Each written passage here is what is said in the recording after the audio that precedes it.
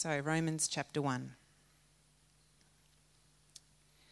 Paul, a servant of Christ Jesus, called to be an apostle, set apart for the gospel of God, which he promised beforehand through his prophets in the Holy Scriptures concerning his Son, who was descended from David according to the flesh, and was declared to be the Son of God in power according to the Spirit of holiness by his resurrection from the dead, Jesus Christ our Lord, through whom we have received grace and apostleship to bring about the obedience of faith for the sake of his name among all the nations, including you who are called to belong to Jesus Christ.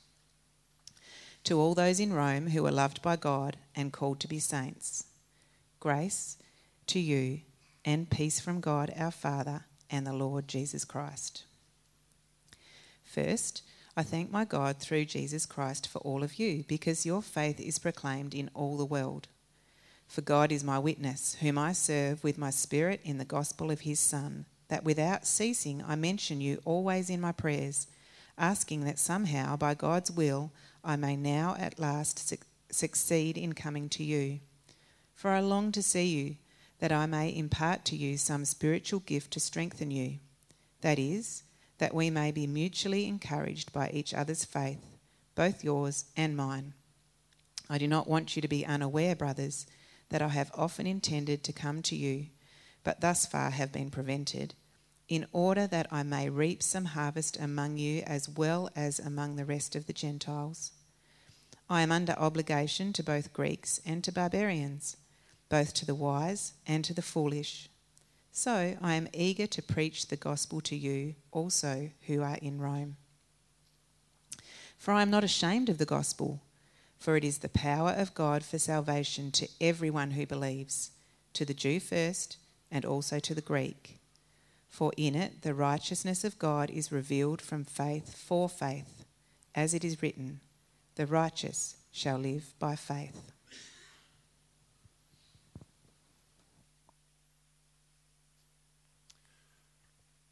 Thanks, Phil.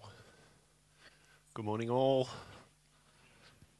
Good to be back up here preaching again. Romans is, for me, one of the most encouraging and confronting books of the Bible. So I'm looking forward to the next 10 weeks, I think it is, Joel. Is it 10 weeks or thereabouts? That we're going to be looking at this, at the first 8 chapters. So I'm doing the first week, and we're going to look at the power of the gospel. And today in particular, I'm going to look at this topic of the gospel saving us. Just as a reminder, if you've been in church circles, you've probably heard this before, but it's good for us to think about that as we wrestle with this topic of what does the word gospel mean, or where does it come from?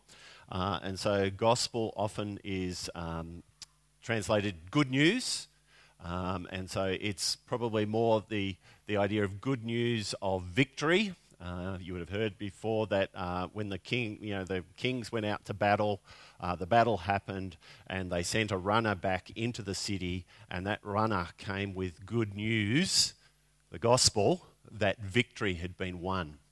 And so that the king again would come back and the people would get to the people would get to live in the reign of the king in safety and security and prosperity with hope. And so that's sort of what captures this word gospel. So it's the good news of victory.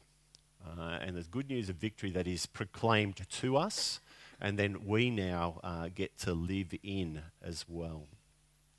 And so we can start to have a bit of a think about how that looks in our lives. In Romans in particular, Paul focuses that victory on the victory over sin and death and hell. He touches not a little bit, but not heaps on the victory over sort of Satan and evil. He touches that in other letters that he writes. But particularly in the book of Romans, he deals with God's victory and Christ's victory over sin. And so we're probably going to be confronted by that a bit over the next few weeks. I think Andrew and Joel have got a couple of interesting chapters coming up. If you've read through Romans, it's pretty full on. But we're sort of going to be focusing on that a little bit as we go through Romans. So the book is a letter that's written to the church in Rome. And the church in Rome is made up of Jewish Christians as well as Gentile Christians. And they're seeking to learn how to live out the good news of Jesus, and Paul writes them this letter. It's a bit of an interesting letter because it's only really these first 17 verses and maybe the last chapter where Paul sort of addresses them personally. He actually sort of speaks to them and says, I'm looking forward to coming there and wanting.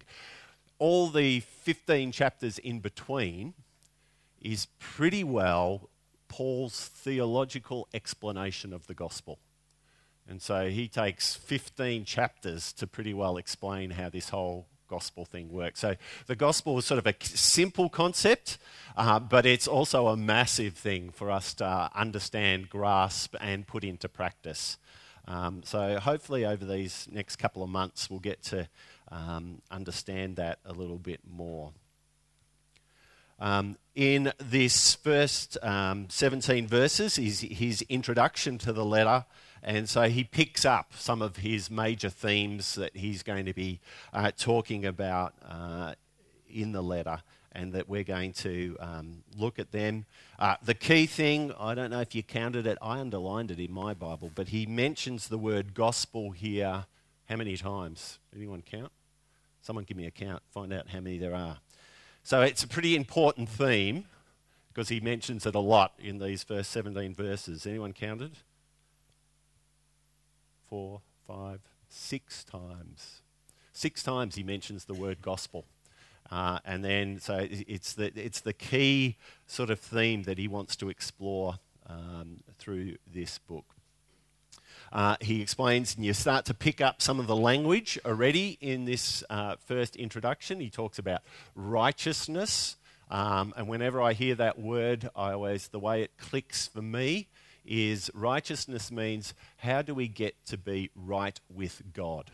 So when you hear the right with God, that's what sort of righteousness is. And so sin obviously makes us, or gets in the way of that and creates that barrier. And then Jesus comes, deals with that sin so that we can be right with God. We can have direct contact with the creator of the universe. And like Joel said, we can call him Dad. We are known as his children. So we're right with God. And he talks a lot about that comes about not by the things that we do, but it's actually a gift of God given to us through his son Jesus that comes to us by actually believing it, faith. So that's another big theme that he picks up. This good news of victory over sin so that you can be right with God is given to you as a gift, and all you need to do is receive it by believing it. That's our work. And so today, and I think then Paul, as he goes through these next 15 chapters, he talks about what is the gospel, he talks about how it actually works, and he talks about how it actually affects the way we are to live. And there, if I was to have 3 points, they're my sort of 3 points of my ramblings this morning. It's what is the gospel, how it works, and how does it affect the way we live. And so I've got the title of my sort of message today is The Gospel Saves, and then I've got this little phrase behind it, is now live like it does.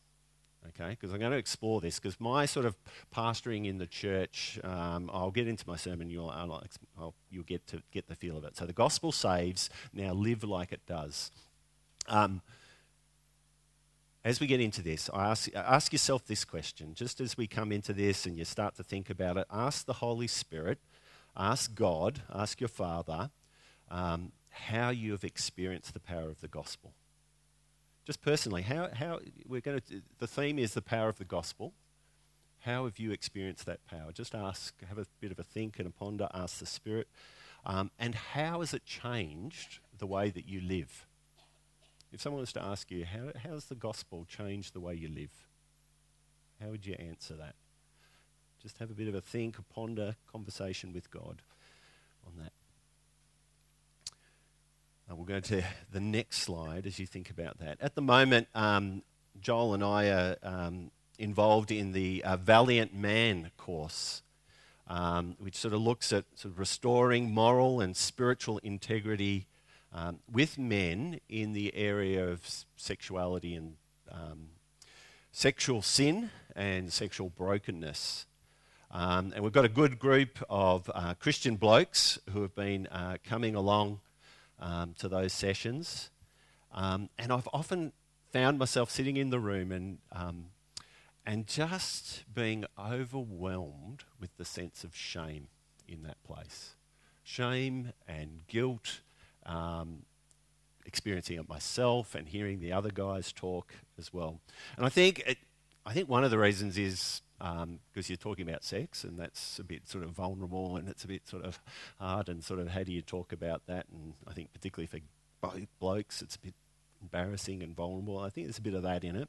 But I also think that particularly in Christian circles, sexual sin is ramped up in terms of the amount of shame that's associated with it, which I don't think is godly. I think there's a lot of other sins that we should be looking at that should be ramped up on that. But somehow trying to understand a little bit the difference between guilt and shame, and the idea that guilt is to drive us to grace and to take that away. And that yet somehow that sin is something that's sort of still controlled in our lives, or taking control in our lives, and we're not overly comfortable talking about it. And sin can be often something that we sort of keep hidden, keep to ourselves, and we're not fully honest, maybe even to ourselves or to others or to God about it, because it shows us up to be weak or wrong or dirty or something like that. It's pretty heavy stuff, but what I've seen in that place, in that space, experience, is the power of the gospel is often seen when it rubs up against raw sin. And we often experience power, the power of God, that we don't in any other way when we actually come to that place of admitting that vulnerability of our brokenness and our sinfulness. Romans is going to be pretty heavy, and it talks a lot about sin. It's going to get us thinking about regrets and hurts and even addictions that we have there. But it's interesting because in that group of valiant men, and I'm one of them, and I'd say they're a good bunch of Christian blokes. Most of them have grown up in Christian homes. Most of them, all of us have heard the gospel numerous times. We know the gospel. The guys know their Bibles pretty well, and they can quote verses and they know stuff. They would even say they believe the gospel. They believe that it's true. And yet, I'm not so sure, particularly at different times and moments, if we're actually living the gospel. And I'm one of the guys in that room. And I sort of know it yet, but I still almost start to have an identity. My identity is shaped by my sin and my brokenness and shame, which is not what the gospel says, even though I've known what it says, but yet do I actually live it? And so today in particular, I want to focus a little bit on how do we experience the power of the gospel to save, and how do we feel that power when we don't feel right with God?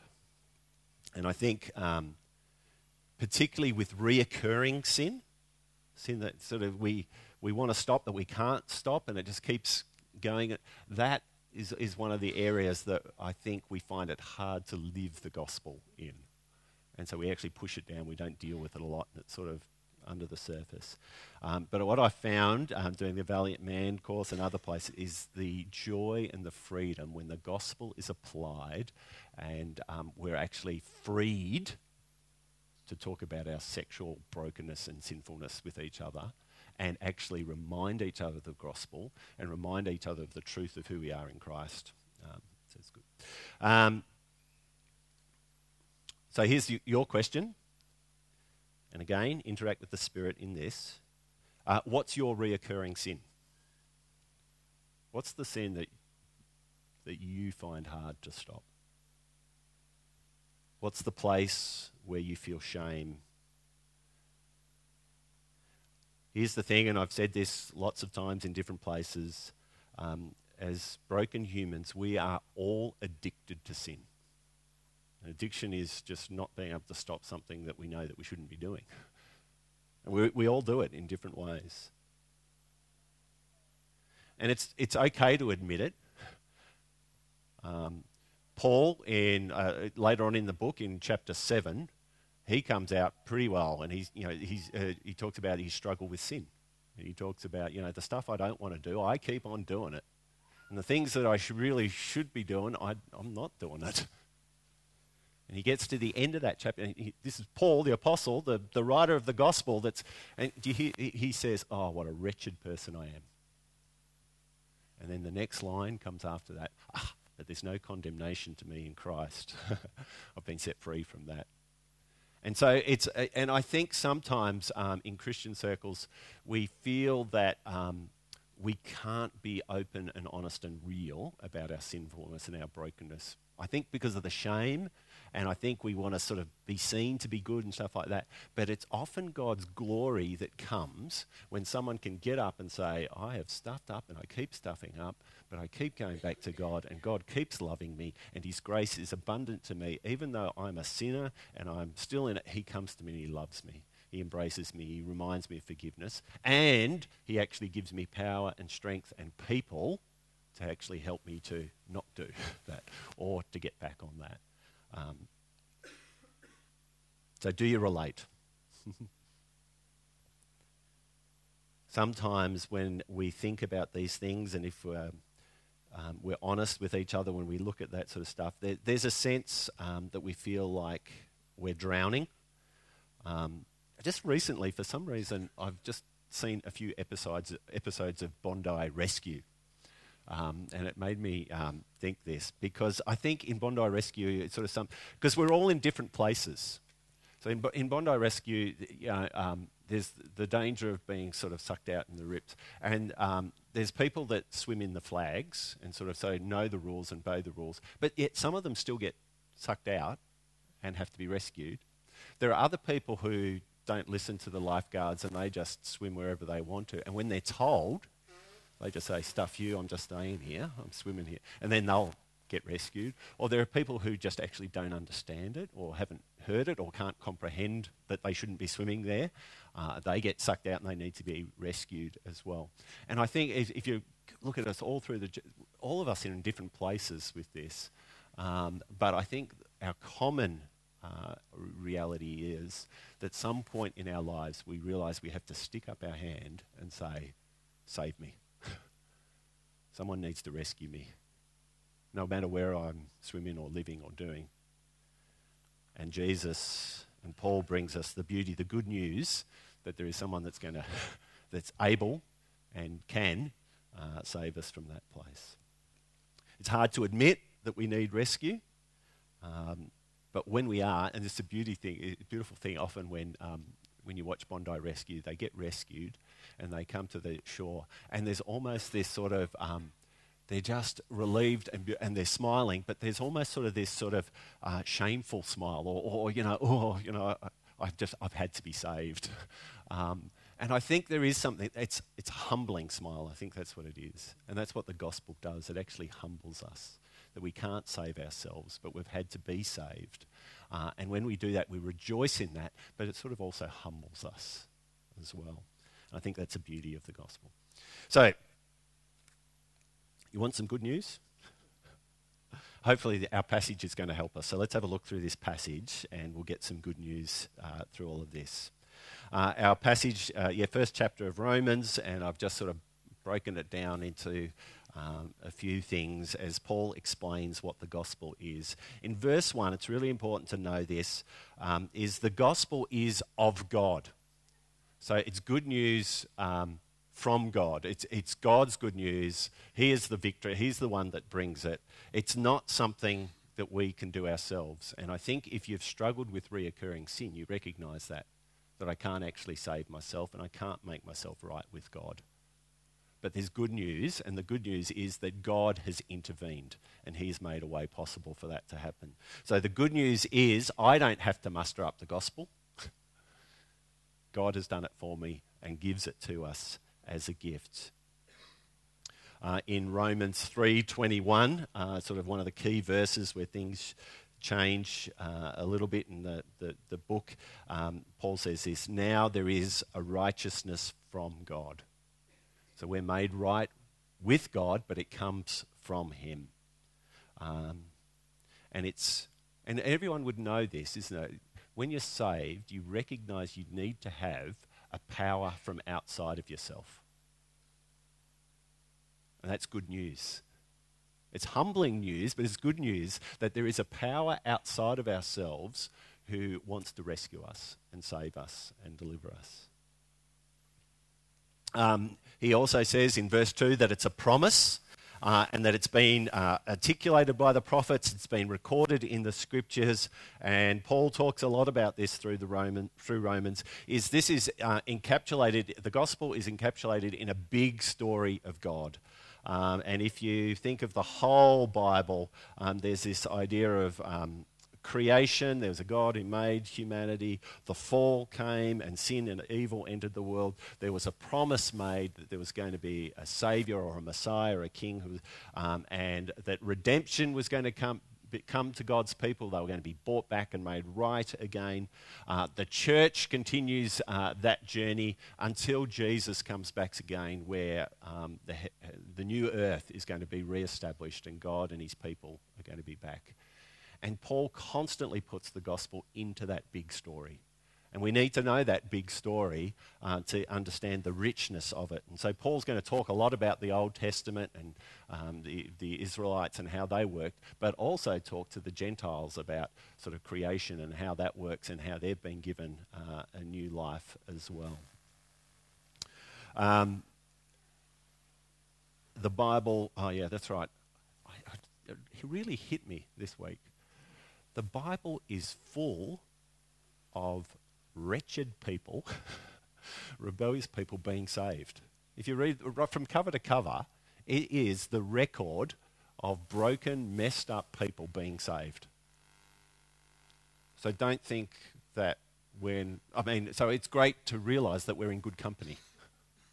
It's not such a bad thing to be held in that sort of company.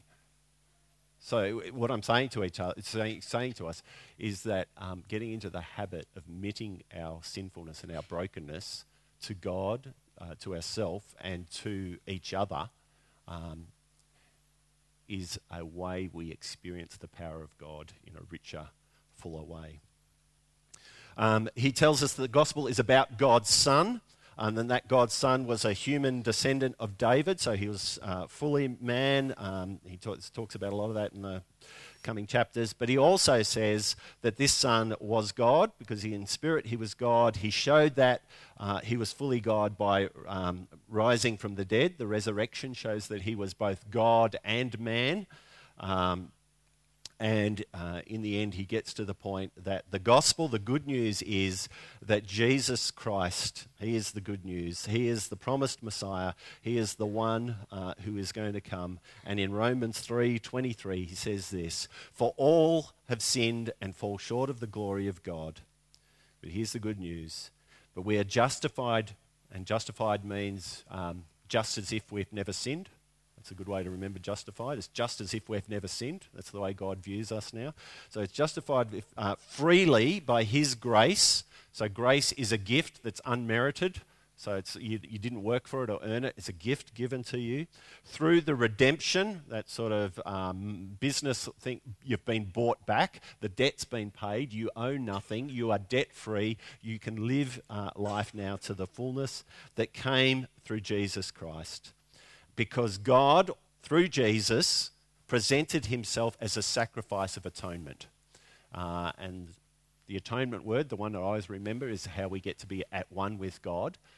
And the way that worked is that the sacrificial lamb, the sins of the people were laid on that lamb. That lamb was killed and paid for the consequences of sin, which was death. And so Jesus was that for us. And so Paul's explaining, and he's going to explain a little bit more how it works, is that your sin was put on Christ. For anyone who believes in him, your sin has now been taken away so that you are right with God, and there is nothing now that separates you from his love. And he wants us to know that. So we receive the gift through grace by just believing it, through faith. He talks about that. He reminds us that it's the power of God to save us. So we don't have the power ourselves, but it comes through God. I think the beautiful thing is that power is often displayed through the church.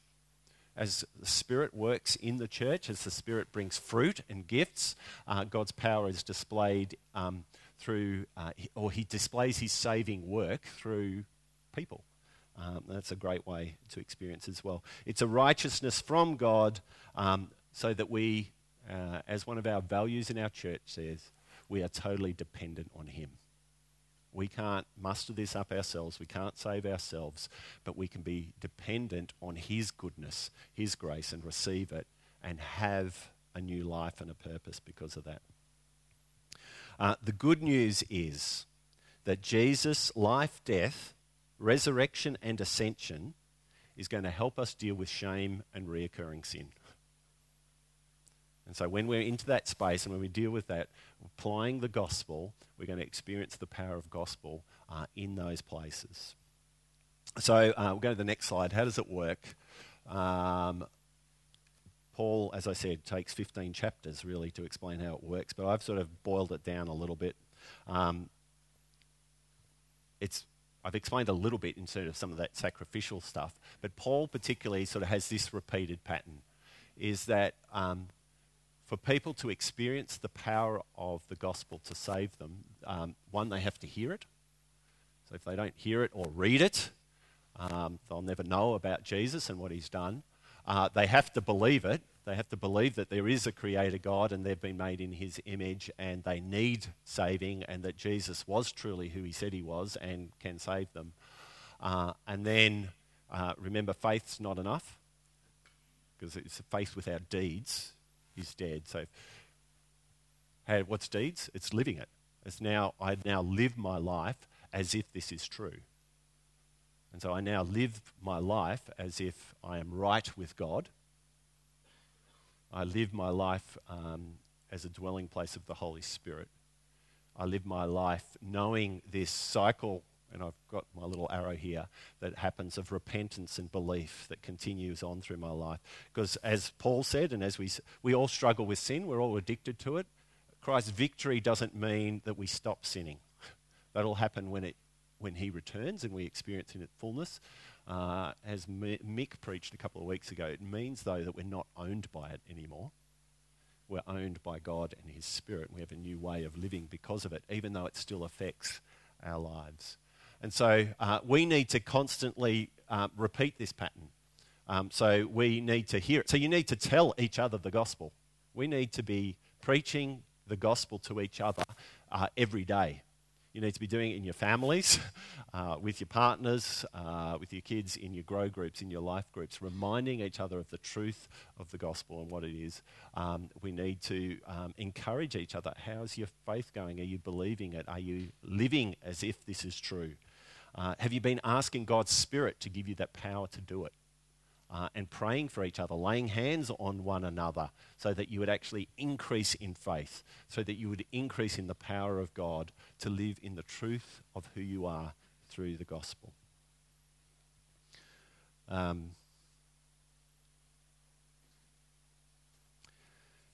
been reading a couple of books lately about renewing the mind. there's a Caroline Leaf book called Switching on Your Brain. Came some stuff out of the Valiant Man stuff too. And Caroline Leaf in her book has this great line. I call her a brain doctor, but she's a neuro doctor thingy. Works with the brain. That wasn't very convincing, was it? In her book, she writes this line that science is finally catching up with the Bible. And I like it.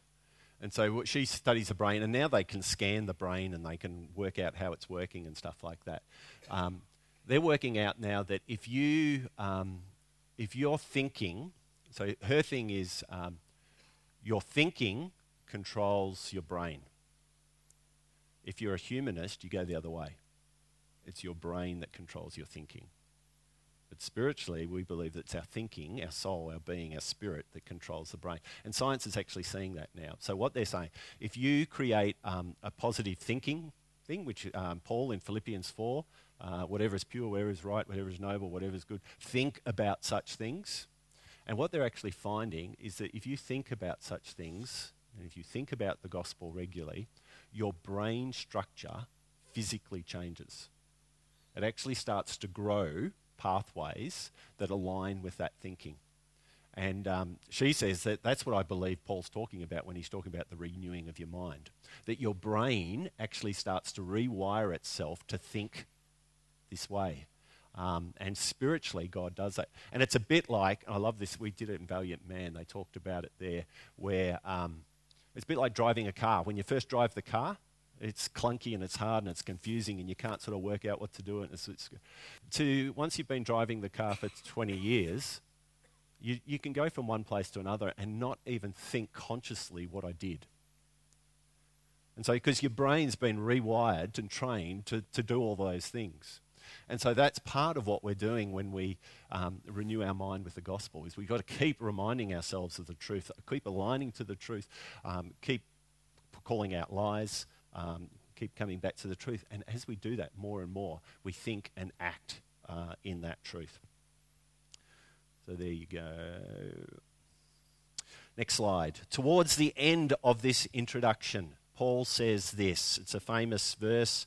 He says, I am not ashamed of the gospel, for it is the power of God for the salvation of everyone who believes. And so you've got to ask yourself, why would Paul be ashamed of the gospel? And I think there's three reasons why he would be ashamed of the gospel, and you've probably heard of these before. The Greek people that he was proclaiming the gospel to, they thought it was absolute foolishness. They thought, what is this that a God from heaven would come and take human form? That's ridiculous. That's not logical. It's unsophisticated thinking. There can't be just one God. There's many gods. What is this sort of rubbish that you're talking about? And I think today we can recognise that in our climate, isn't it? That the gospel, when we start to talk about supernatural activity and stuff like that, a lot of our culture says it's foolishness, it's rubbish, you don't know what you're talking about. It doesn't make sense, it doesn't want it. And it stops us living it and it stops us proclaiming it. So we just need to, sometimes the shame of the culture around us can stop that. And Paul's saying, through the power of God, I'm not ashamed to live and proclaim the gospel. So that's relevant for us as we continue. The second one was the Jews. The Jewish people thought that the gospel was blasphemy. How can you say that Jesus was God? There's no way that he was not God. Actually, he's the enemy of God and we want to kill him, and that's what they did. He might have had a good few things to teach, but what we want to go back to is the law. So you've got to live good life and you've got to save yourself. And if you can't save yourself, grace, what they would say, is too easy, and it actually just allows people to sin more. That's rubbish. It's ridiculous. And and I think we experience some of that in our culture today too. Grace is too easy. You've got to work harder. If you want to stop sinning, you want to stop sinning, you've got to work harder. You've got to put in boundaries. And what does that do? It just builds more shame, and it just makes it harder and builds more burden. You see, the gospel works is you have been set free from that sin and shame, So now you can live a life of obedience in freedom and in joy and contentment.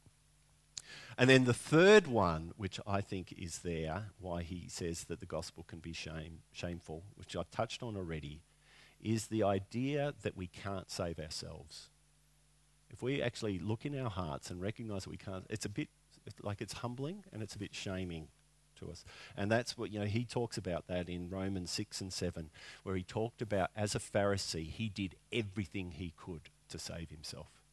And it wasn't until God knocked him off his horse and showed him Jesus that he was humbled enough and broken enough to say, everything I have done in my life trying to make myself right with God was just rubbish.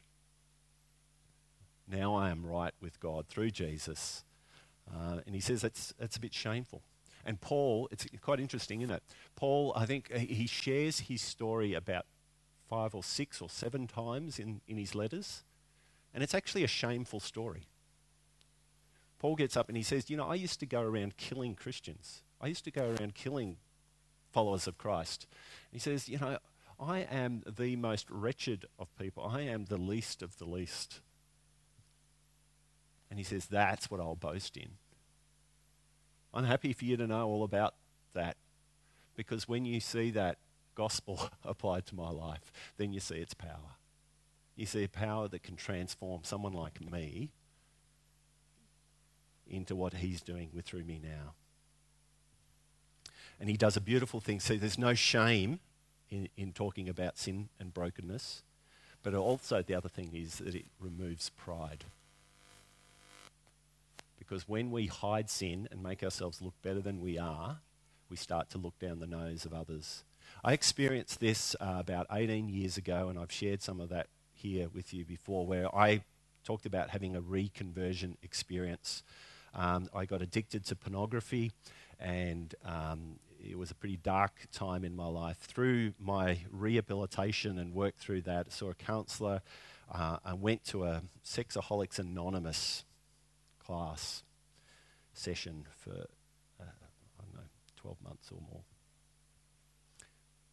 It's not the thing you like to talk about, and I don't talk about it often, but I think today is a day that's relevant for me to talk about it. And I remember sitting in that room experiencing the love of God that I have never experienced before while I'm dealing with the pit of my brokenness and shame.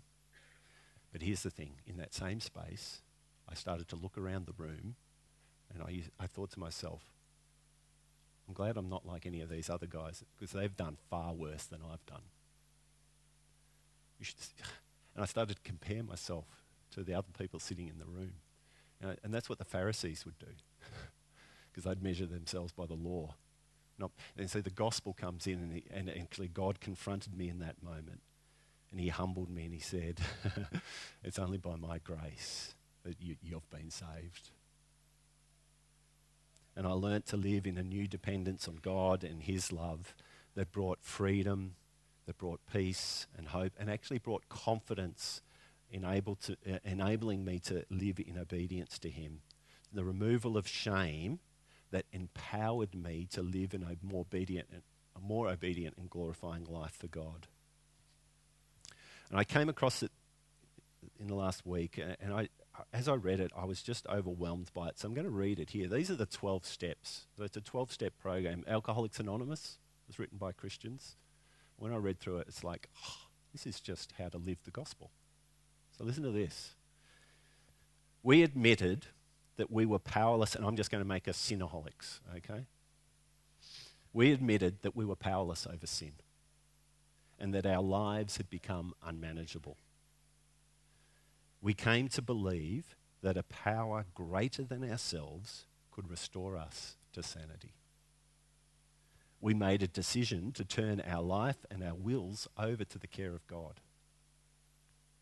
We made a searching and fearless moral inventory of ourselves. We admitted to God, to ourselves, and to other humans the exact nature of our wrongs. We were entirely ready to have God remove these defects of character. We humbly asked him to remove our shortcomings. We made a list of people that we had harmed and made amends. We made direct amends to the people wherever possible. We continued to take a personal inventory, and when we were wrong, we admitted it promptly.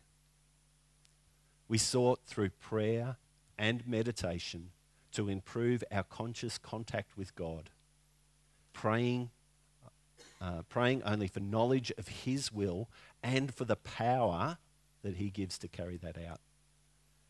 And having a spiritual awakening as a result of these steps, which I think is a result of applying the gospel, we tried to take this message to other sinaholics and to practice these principles in all of our life.